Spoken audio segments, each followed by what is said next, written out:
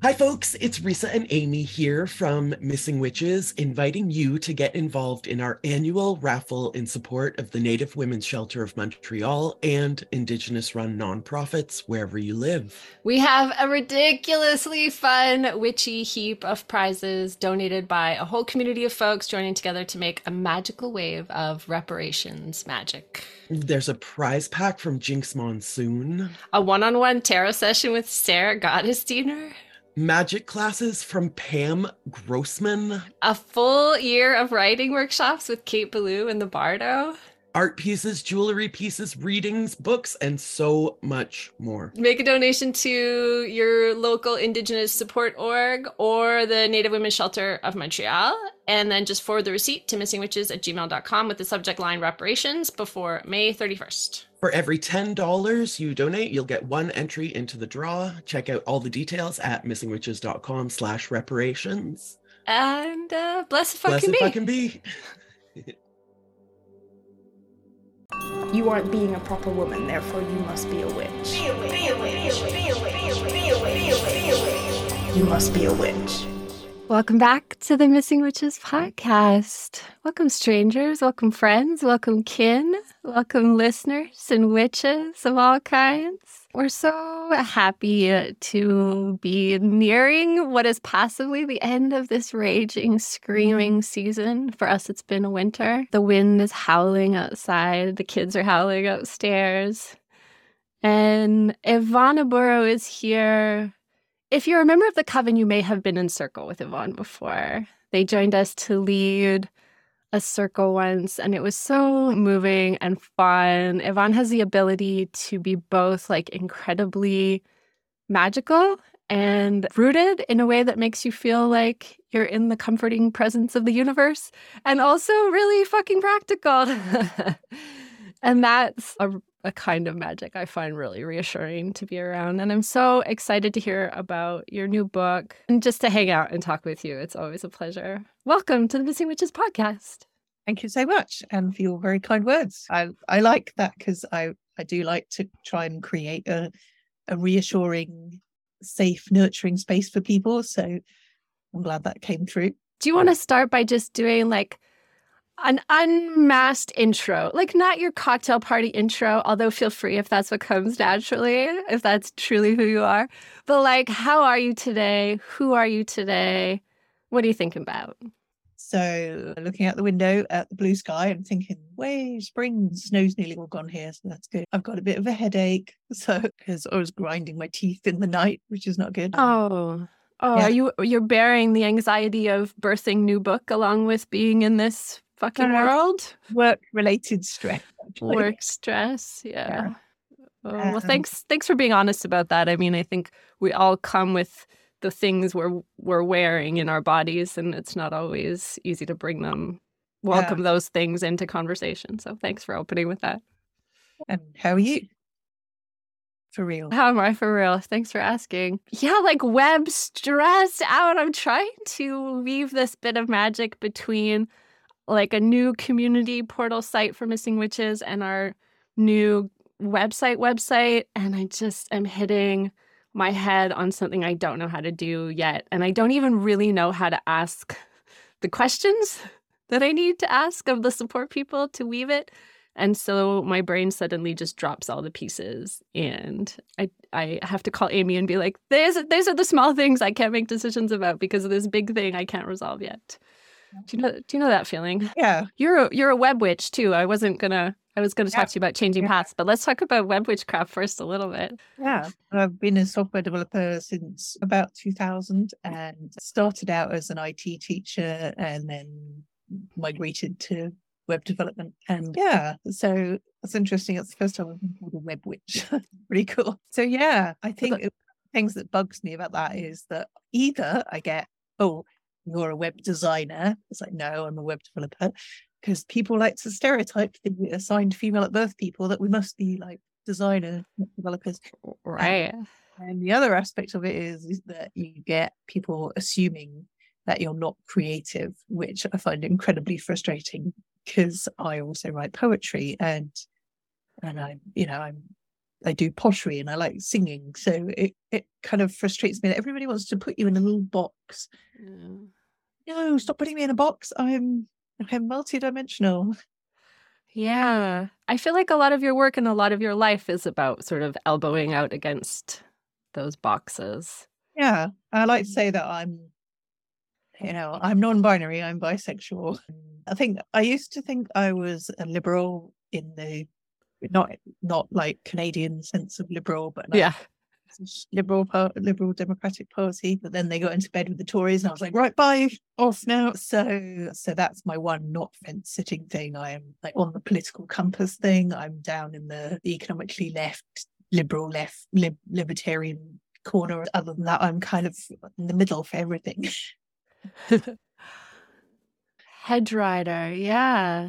Do you feel like there are more people who ride that particular hedge between developing and building web and software, and who also have an approach to spirituality that isn't inside the sort of mainstream religions than people realize? Do you think that there's more sort of techno-paganism than people realize who are not in web worlds? Sure. It's really interesting because Margot Adler was the first person to observe this in Drawing Down the Moon, where she went around and interviewed a very large sample of pagans and found that a lot of them were in some kind of technical work. And for my master's degree, I did a study on pagans and science. And because I was having an argument with a work colleague who was really into Dawkins' God delusion, and I was trying to explain that no, paganism's different. You can't use the same arguments. And so I wanted to show that, yes, like pagans have an approach to science or an understanding of, or a way of reconciling our beliefs with science. And so I did that. And some of the findings are actually in the Wicca, I think I call it, Wicca and Science chapter in All Acts of Love and Pleasure, Inclusive Wicca, because inclusive Wicca is not just about, including LGBT people is very important, but it's also about including neurodivergent people and different theological perspectives and stuff like that. So anyway, as part of that, I asked people what their job was, and a lot of them were in a sciencey related field.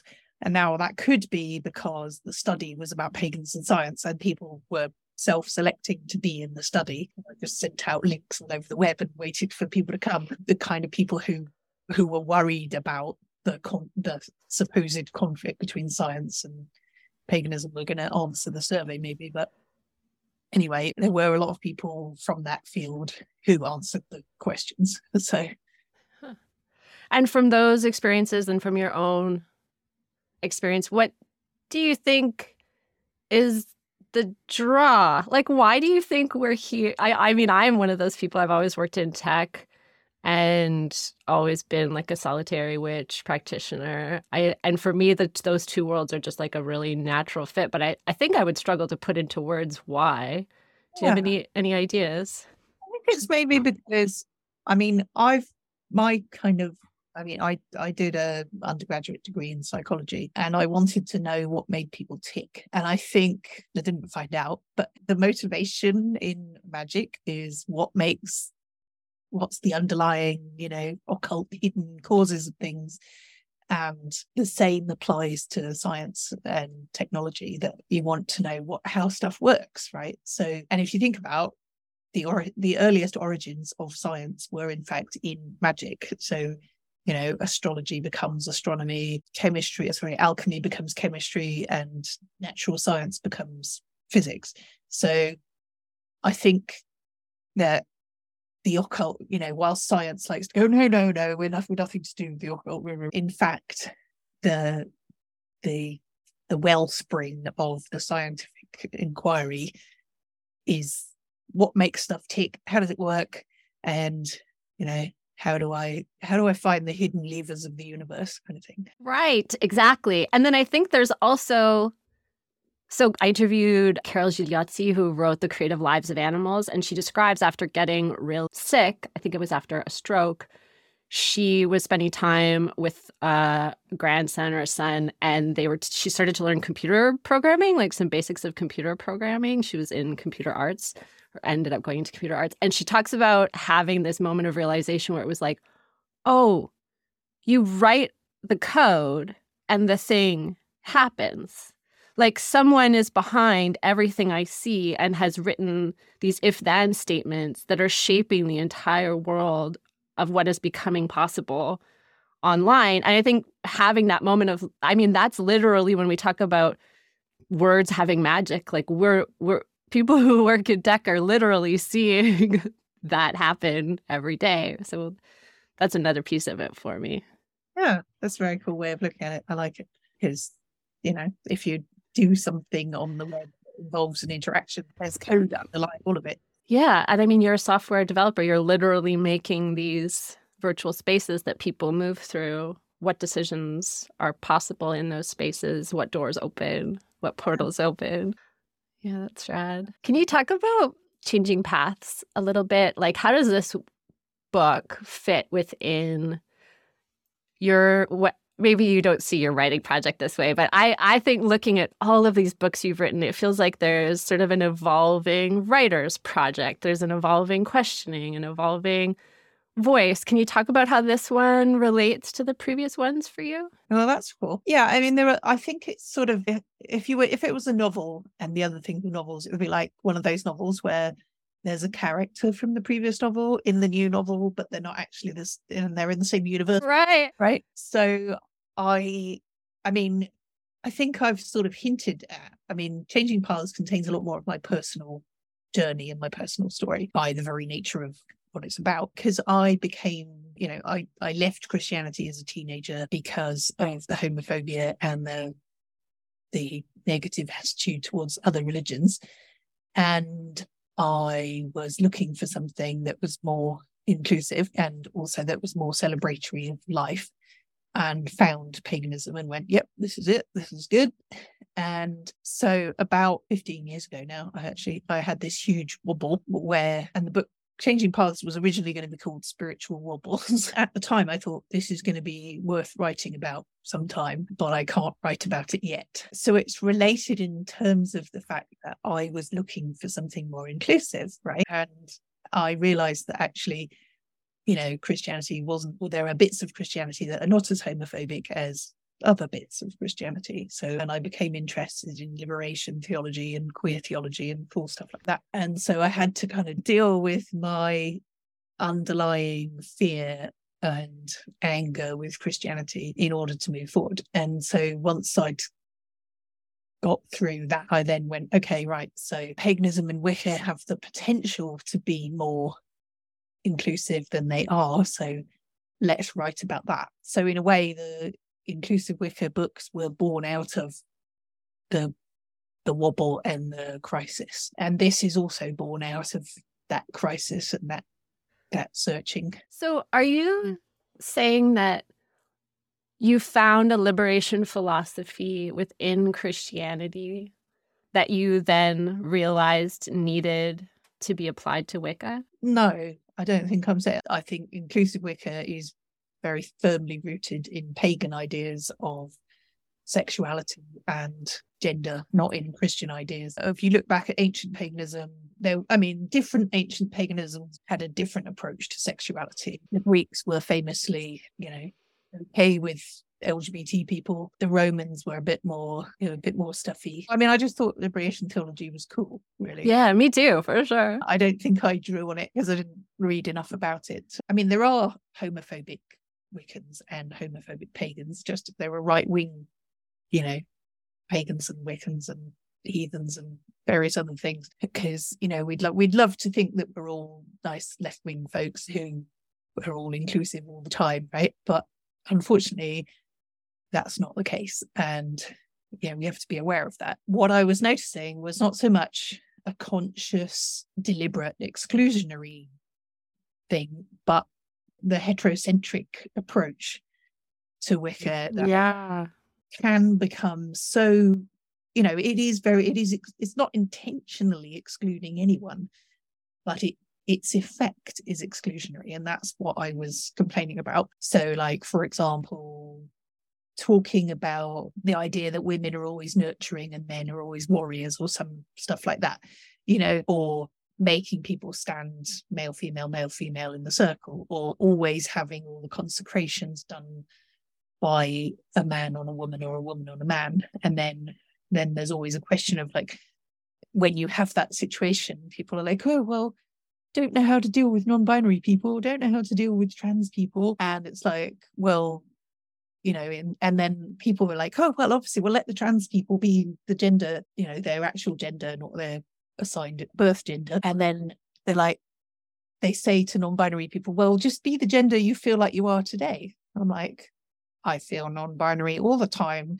So I still don't fit in your gender binary stuff. And yeah, it's not a solution that goes very deep, right?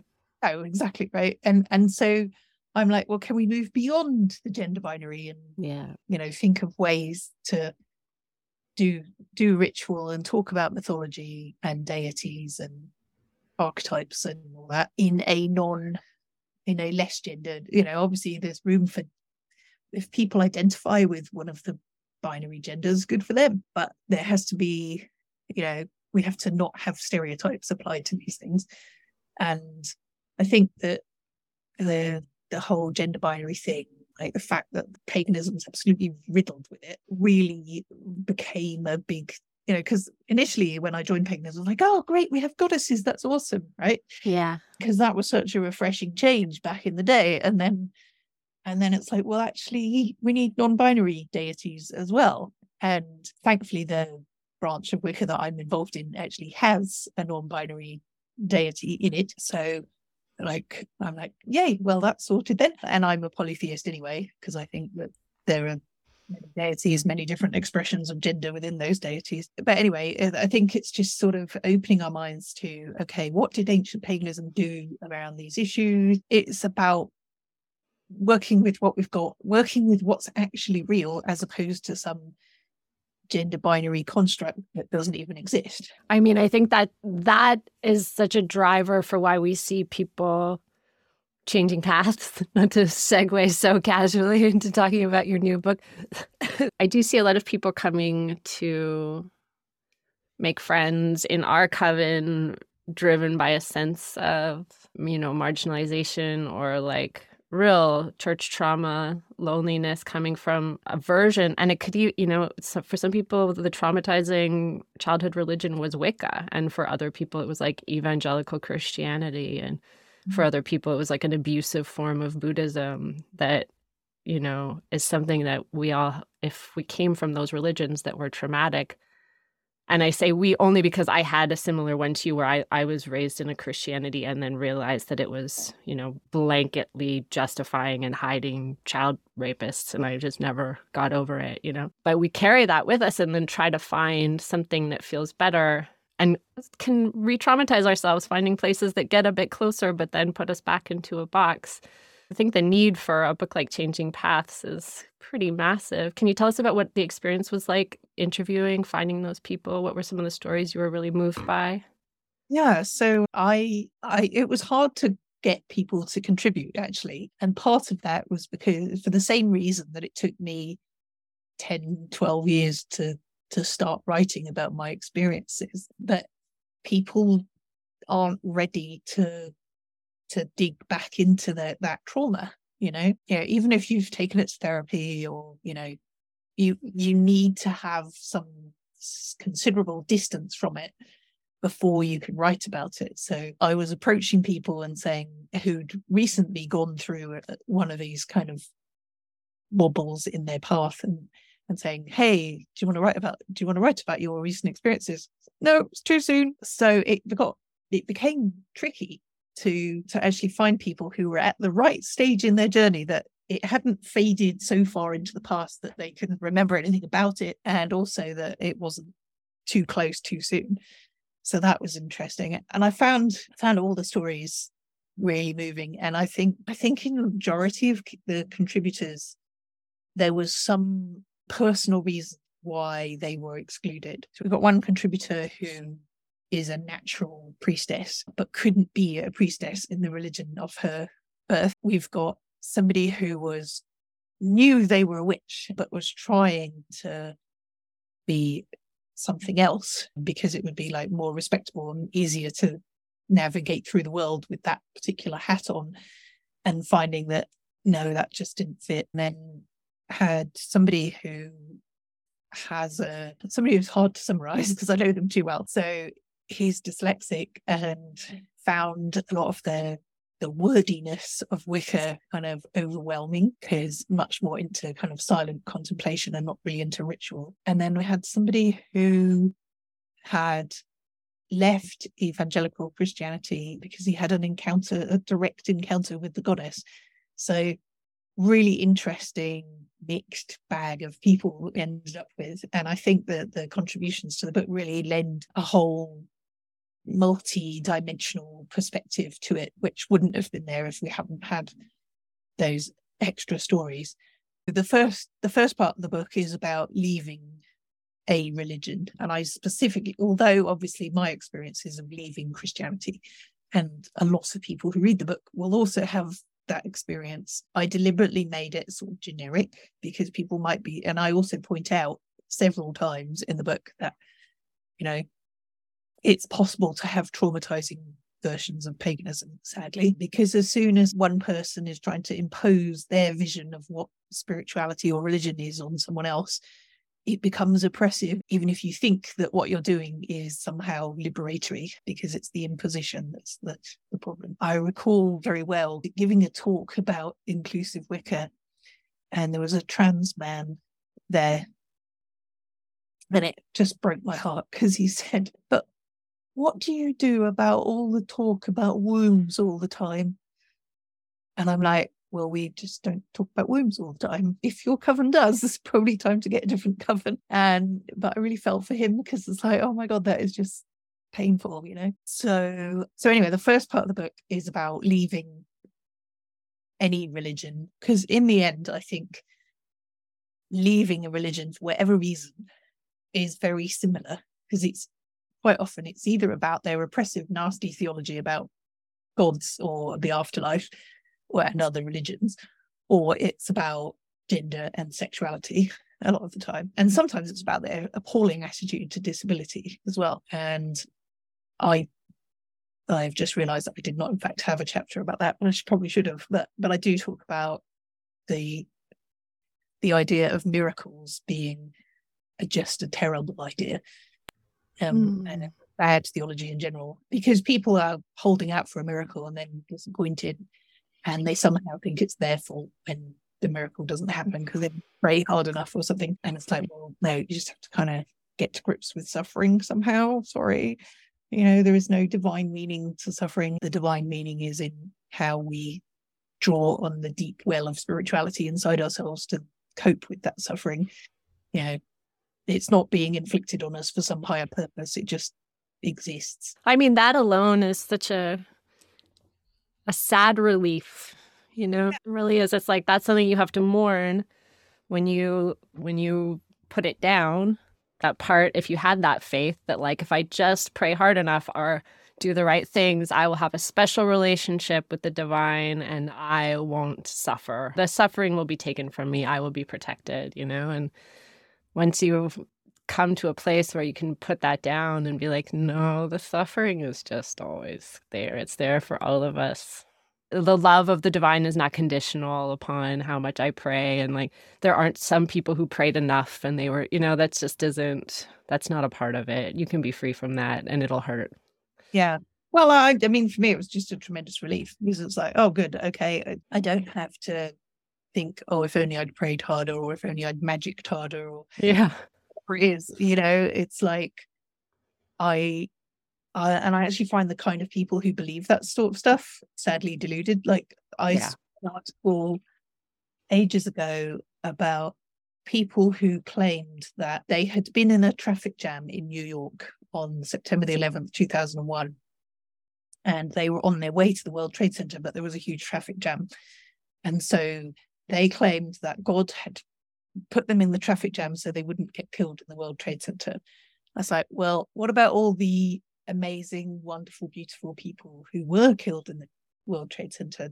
Didn't God care about them too? So I just think that this idea that, you know, there's a special providence looking out for you is just can be very, very judgmental towards other people. And that's why I will speak out against it. I don't like it at all. So I've talked about that. And I think I probably put in a couple of things about, not if I should have put in, if I didn't, stuff about like not telling disabled people that they're blind or disabled, because I don't know, because they're somehow lacking.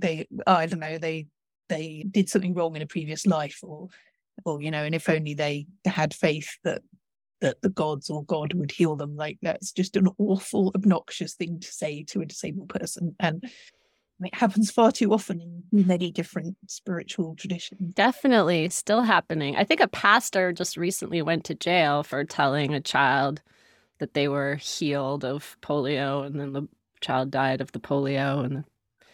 And it's just horrifying. Just leave people alone.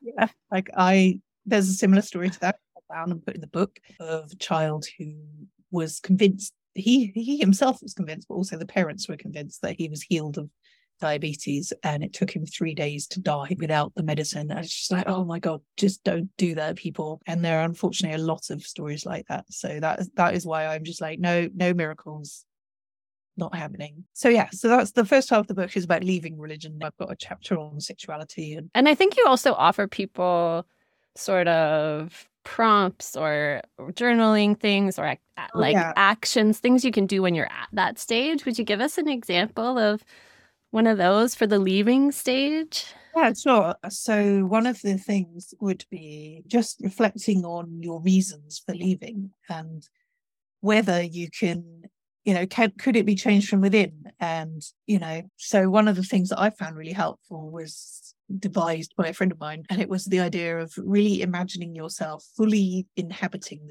the situation you're currently in, and imagining what your life will be like if you stay in that, in whatever situation it is. And this doesn't just apply to religion, it can apply to relationships or jobs or anything.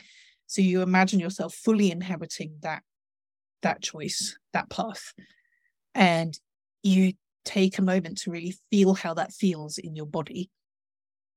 So if that's activating your fight or flight response, you're just like, no, that'd be horrific. Oh my God, I feel so trapped. That's the wrong choice. And then what you do is you take a moment to leave that behind, and then you move to the other option, which is like, okay, if I leave this situation and go do something else, how will that feel? And you really fully inhabit that choice so that your body feels like what that would feel like, and then hopefully you know the answer. And that is a really helpful thing for any kind of situation where you've got a difficult choice to make. And I've found that really helpful.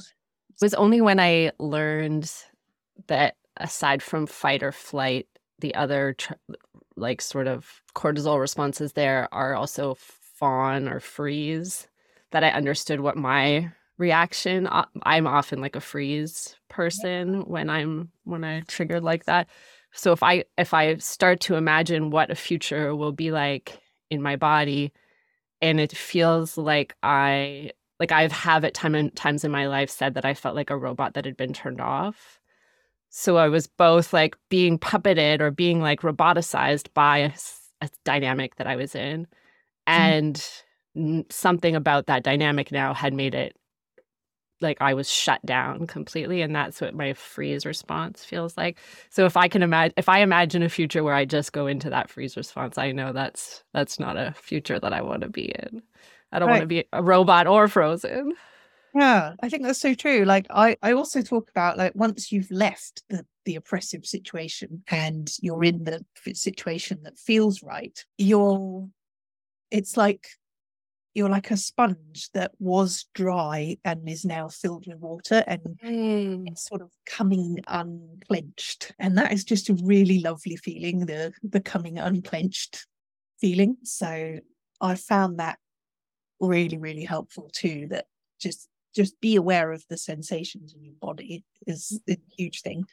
It's funny how some of the most powerful spiritual practices for me have nothing to do with the deity. Like I'm sort of, atheistic like 90% of the time, except when I talk to the lake or, or, cry for help from the wind or whatever. But all of my most rooted and successful in my practice, spiritual practices have a lot to do with like art therapy or somatic therapy. It's really just like taking authority away from a patriarchy or a book or an official or an authoritarian and coming back, putting authority back into our bodies, right? I think that's the path I want to switch off of all the time. It's like come back into myself and my community.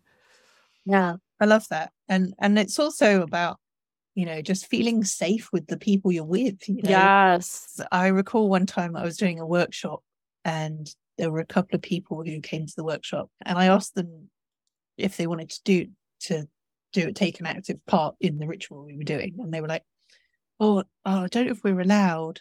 I'm like, well, you are allowed in this space. But it took me like 15 minutes to calm these poor people down enough that they could just relax and be in and just feel safe.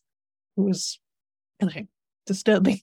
Totally. Can I ask you your opinion on another piece of this? Sometimes leaving a path or a religion or something behind that is not working for you, that isn't allowing you to be that sponge, that expansive sponge baby. The like tiny complicated parts of that can be like, who do you keep from your previous life? And sometimes it's clear cut, like, this person was abusive.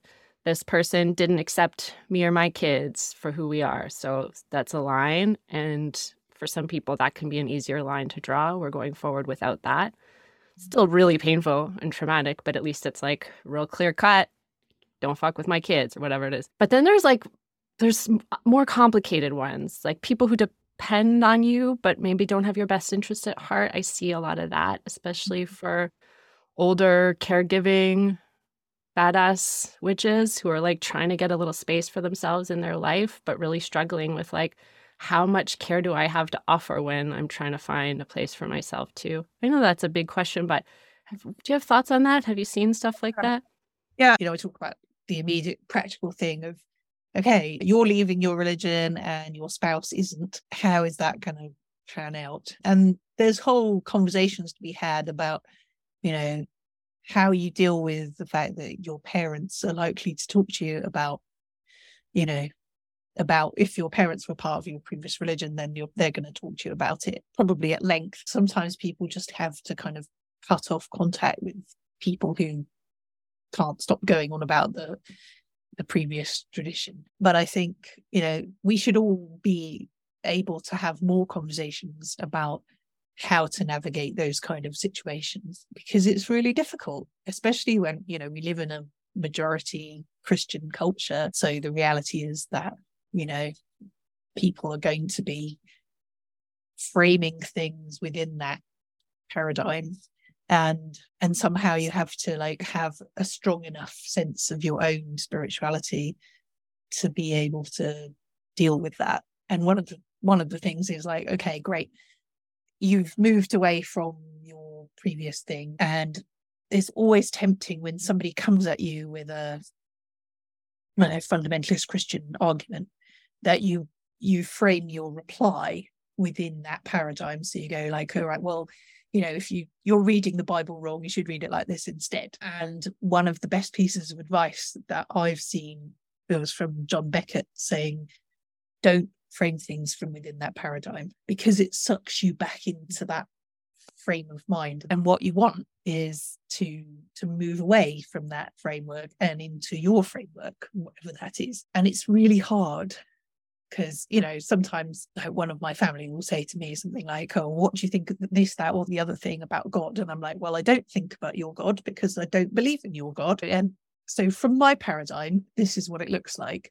And I specifically say, from my paradigm, it's like this. And then they go, yeah, but what do you think about it in my paradigm? All right, I'll tell you, but just want to remind you that is not my paradigm. Right. Or like, I think it's your job to think about it in your paradigm. And if your paradigm doesn't have space for it, maybe work on your paradigm. Get back to me. Yeah. Sometimes you have to answer within their paradigm out of compassion. But it's also the case that like, I'm making it very, very clear that this is not my paradigm. And what do you think about this piece about cutting people out? Saying, Yeah. I'm not gonna, I can't support you. I don't have space for, my like the brain I was raised in, the social justice Christian I was raised in is like, well, burn yourself out trying to save everybody all the time.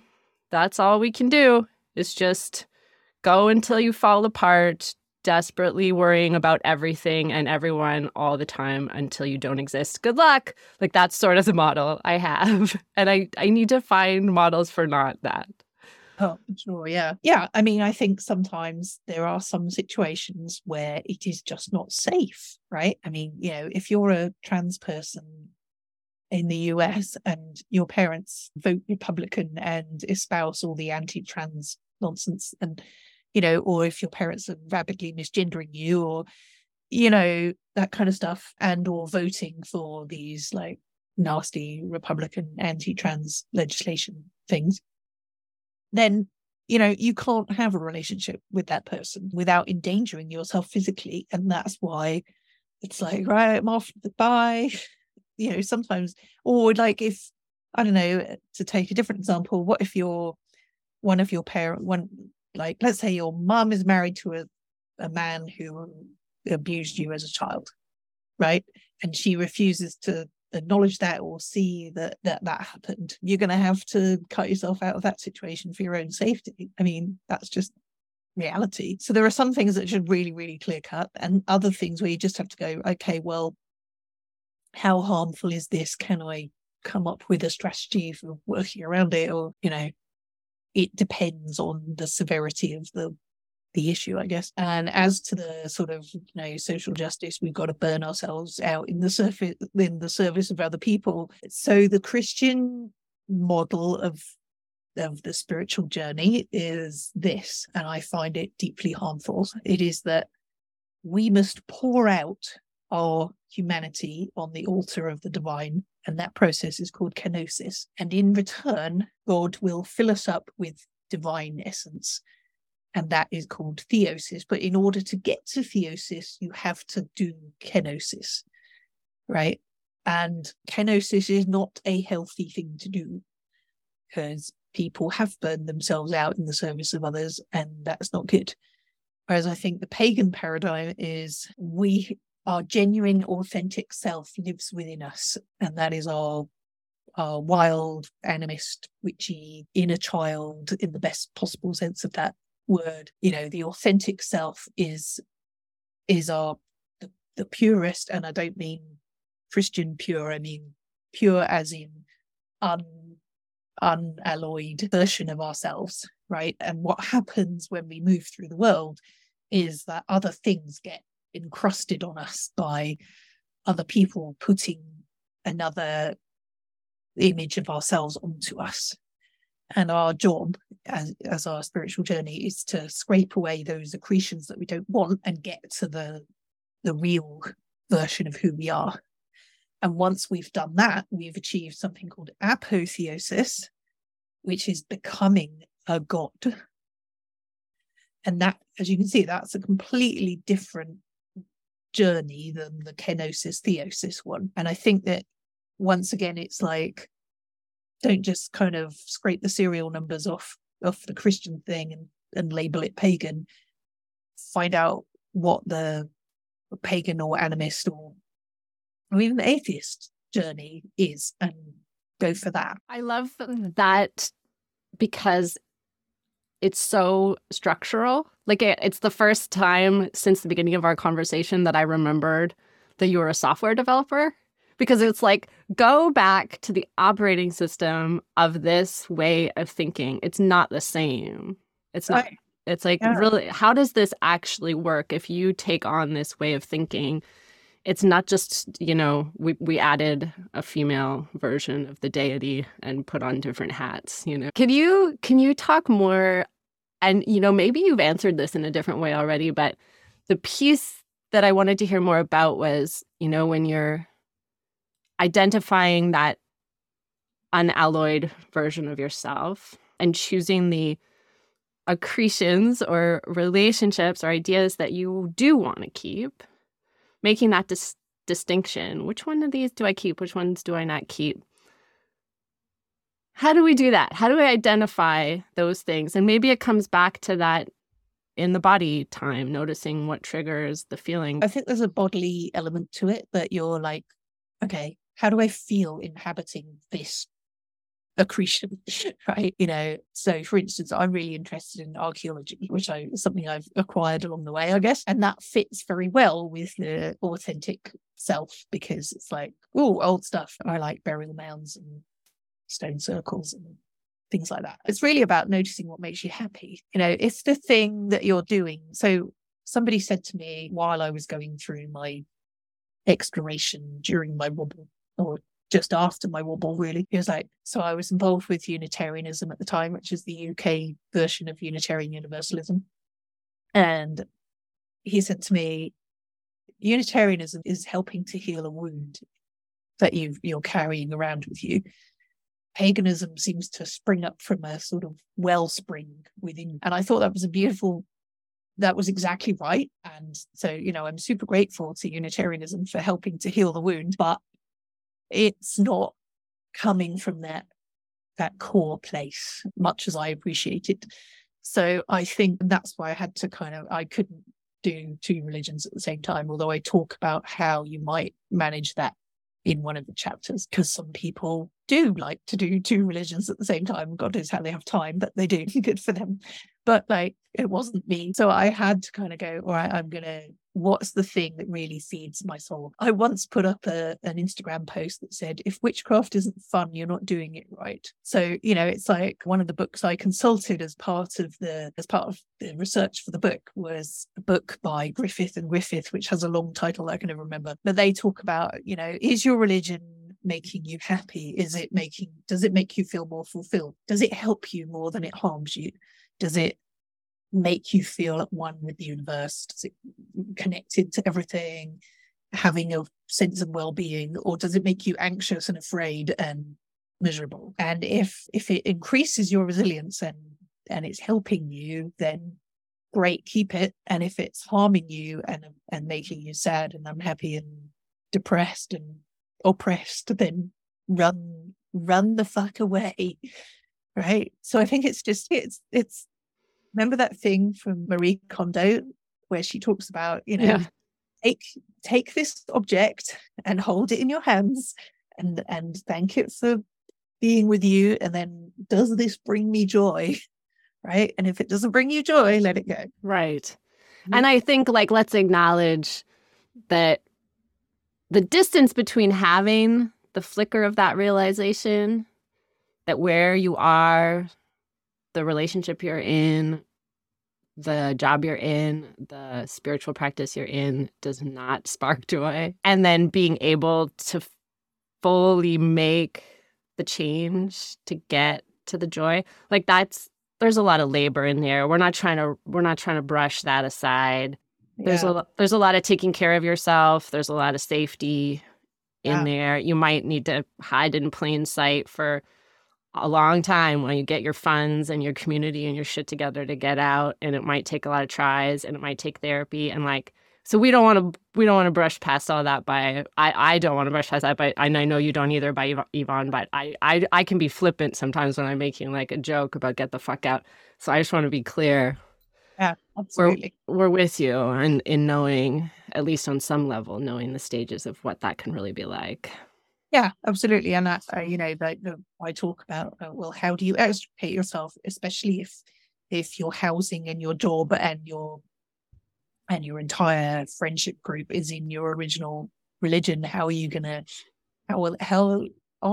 to extricate yourself? And so there's a lot of things about, where to get help and how to evaluate whether you can change things from within or whether you can just move to a less oppressive version of the same thing, if that helps, or all the different processes you're going to go through in thinking about all of that. And then once you're, that's the whole first half of the book. And then the second half is about, now you're thinking about joining paganism. And what I say to people as well is have a period of rest between Don't just like leave one tradition and immediately join another one. Take some time to smell the flowers, paint the town red, just, have a good time and find out who you really are.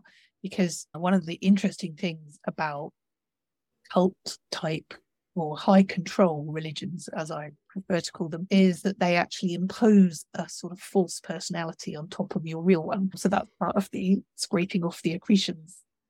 So, when you're joining a new thing, just, take your time to suss out the territory and look at all the different groups that are available and, read around the subject and work through, leaving your baggage behind. I still get triggered not just because I'm non-binary, but because of my previous childhood tradition. If somebody refers to somebody else as a sister or a brother, I'm just like, no, don't do that. Right. Yeah. So the baggage is real. And, so take your time. One of the things I appreciate about our traditions, that there's always an option for people to just explore, take your time, explore, and then, when you're joining a group, how to evaluate what the warning signs are if it's a dodgy group and stuff like that. And then, how we kind of move on with our lives after this big upheaval and change. It's such, I can think of 100 people who would like to have a copy of that book in their back pockets for what they're going through right now. Do you want to talk about where people can find it and find you? Absolutely, yeah. So you can go to 1000voltpress.com, which has all the links to buy the book. Also, changingpathsresources.ca has all the resources as well. And not to mention the Spotify playlist. Ooh. Yeah, because as I was writing the book, I was like, oh, that's a bit like that song. I'll put that in the playlist. Fun. Yeah. And I've also made some YouTube videos on the topic as well. So people can check those out. And those are all from changingpathsresources.ca. It is going to be released on April the 11th. You can pre-order if you want it on Kindle, you can pre-order, or Kobo or one of those. You can pre-order that, or if you want a physical copy, the pre-order information for that will drop soon. So stay tuned. Thank you, Risa, for putting out the invitation to be here. I have just really enjoyed listening to you. I am a PhD student in religious studies in the States, and I am studying why women are leaving Christianity to practice witchcraft. But even as I was listening to you speaking, I had this realization this week that I've kind of been beating myself up that I'm doing this PhD work, but not doing like the kind of stuff like you're doing, where it's like, how am I not, I should be helping these people who have, I felt very, very controlled in Christianity. I went from fundamentalism as a child to Lutheran clergy as an adult and renounced my credentials just because I think I learned enough and had experienced enough of that harm that you kept describing. You talk about allowing yourself time to heal and allowing time for yourself to just take a break. I found that whenever I left Christianity, I went directly into I'm a witch. I have been a witch for a long time.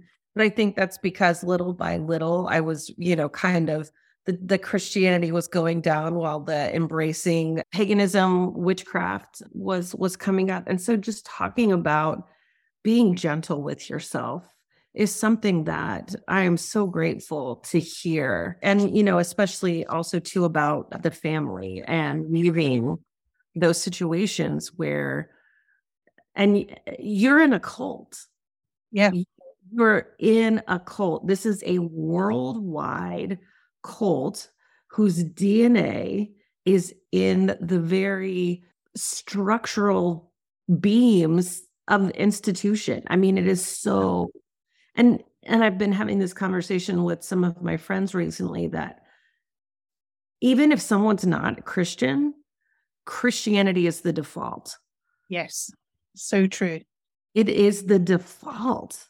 Yeah. Even though there is kind of as a queer person myself who came out and had to come out again, and come out again and come out again.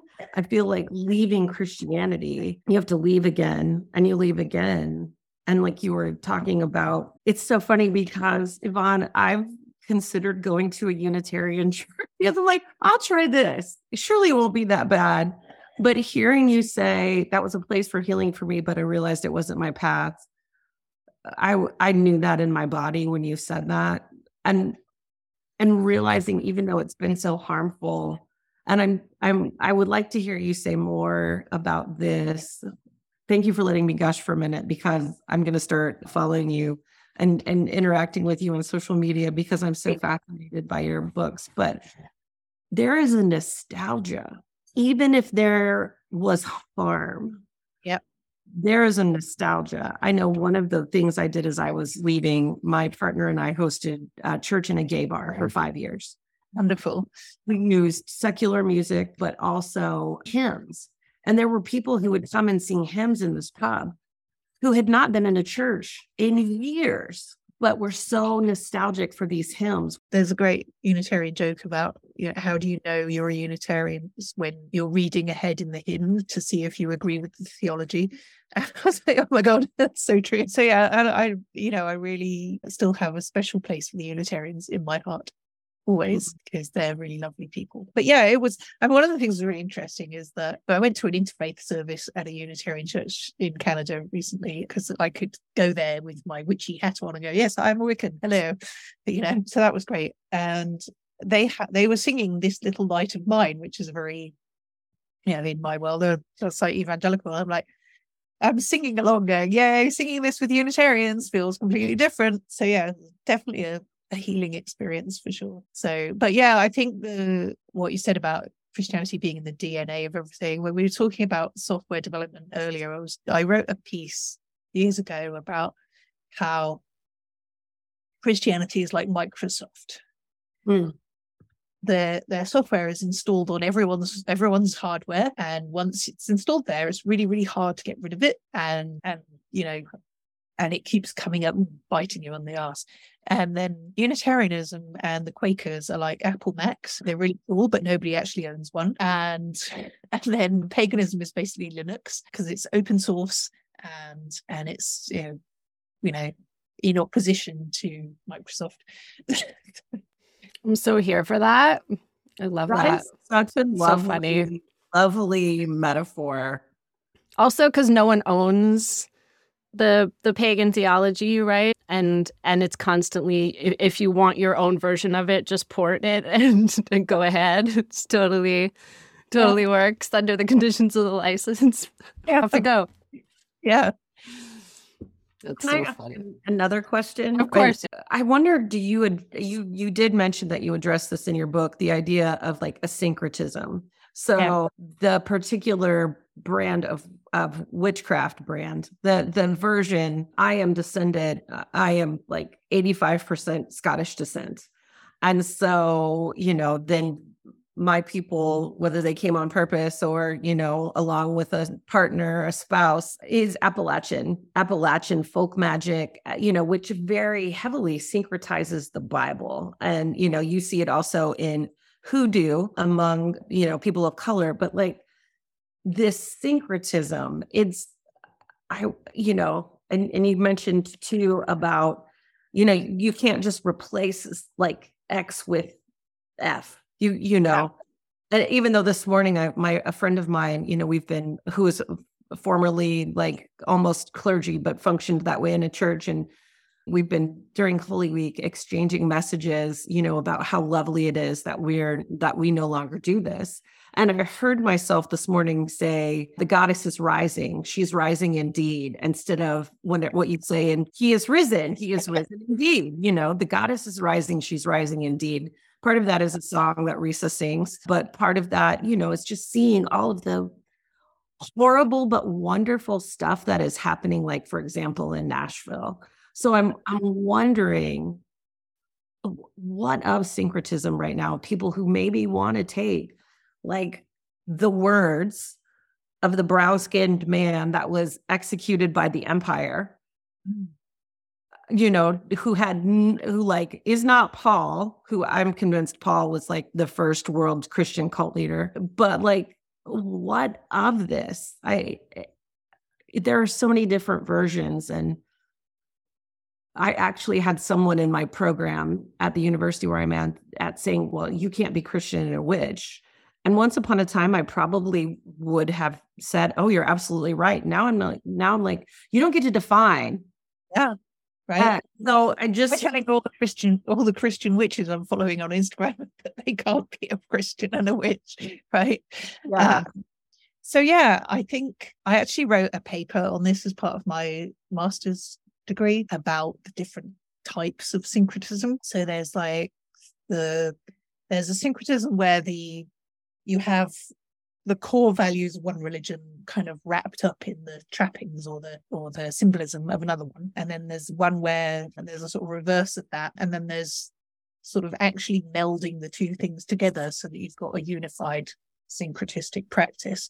And I think a lot of folk witchcraft of the Appalachian and hoodoo variety that you're describing is just so melded together that you can't pull it apart and go, well, this bit's Christian, that bit's pagan. And then the other one is a thing that the Russians call diververy, which is dual-mindedness, where you've kind of got, okay, I'm doing my Christian thing over here and I'm doing my pagan thing over here, right? And obviously that's the hardest one to sustain. So the ideal is to kind of, and it takes people who practice more than one tradition, it takes them a long time to get the two things in balance. And one of the people who's talked about that at great length in fascinating ways is Cat Shaping Bishop, who has a blog called Quaker Pagan Reflections, which is well worth anyone's time. And I quote it fairly extensively in the book because I found it really, really helpful while I was having my wobble. And so she's written very in depth about how to be a Quaker and a pagan. And I think it helps if you're actually, the thing is, if you're a solitary practitioner who does a syncretistic thing, that's a lot easier to do than if you're actually trying to go to a Quaker meeting or a Unitarian church and also be a practicing Wiccan or a practicing, it's like, no Wiccans ever asked me how I could be a Unitarian and a Wiccan, but lots of Unitarians were like, well, how do you square those two things? Don't get it. So it depends on, if like, I think as pagans, we tend to expect that people will be, oh yeah, that person's a Wiccan and a Druid. That person's in the OTO and is also a Wiccan. That person's does Thelema and also Wicca or whatever it is. We're very used to the idea that you can be an adherent of multiple different, like in antiquity, people were initiated into multiple mystery cults and also that did their religious practice at home. And I think when you're coming at it from a sort of Christianized worldview where you're expected to adhere only to Christianity, then it's harder to understand how somebody could do both. So it depends on what your version of syncretism is and whether you're actually trying to do it in company with other people or just as your solitary practice. Wow. Thank you. This is just, if it is okay, I will reach out to you. To find someone who is doing this work. And if nothing else, to, just these resources that you've mentioned, because I was writing a paper recently and our librarian at the university was like, there's just not a lot of people who've written about this, but I'm finding that there are. So I think about someone like Carol Christ, who was demonized, who is a Yale trained theologian who, because she then embraced goddess religion, was just, well, she's not a real scholar. Yeah. And she's written stuff for the various encyclopedias. Carol Christ is an interesting one. And I think that all of the people who are involved in pagan studies, there is a pagan studies group as part of the American Academy of Religion. Yes. And there's some good people in that. And there's always been that thing of how that as soon as you're seen to be a practitioner and an academic, that there's somehow seen to be a conflict between those two things, especially if you're a practitioner of something that the academy deems quote unquote wacky. And the pagan studies division of the AAR has been really helpful in bringing people together to navigate that. And there's a great book called Researching Paganisms, edited by Doug Ezzy, and I think Jenny Blaine was the co-editor of that. And that gives you like how to navigate the participant observer divide.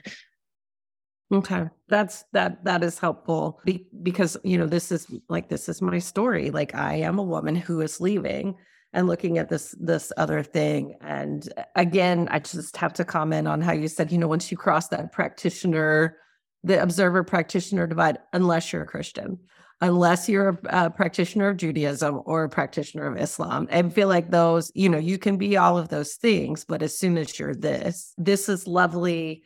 Thank you so much. And congratulations on your book. Super, super thankful to get to spend this time with y'all. Yeah. And really want to thank you for putting me in touch with two of the contributors. Hey. To the third part of the book, which is the personal stories part, because it would have been a lot thinner if you hadn't invited me onto Missing Witches. So. I'm so happy people found you and a place to tell their stories. Really. And so you do get a thank you and a plug. Awesome. Well, let's just keep all hanging out and having helpful conversations and doing cool magical shit together. Yeah. And blessed fucking me. Yeah.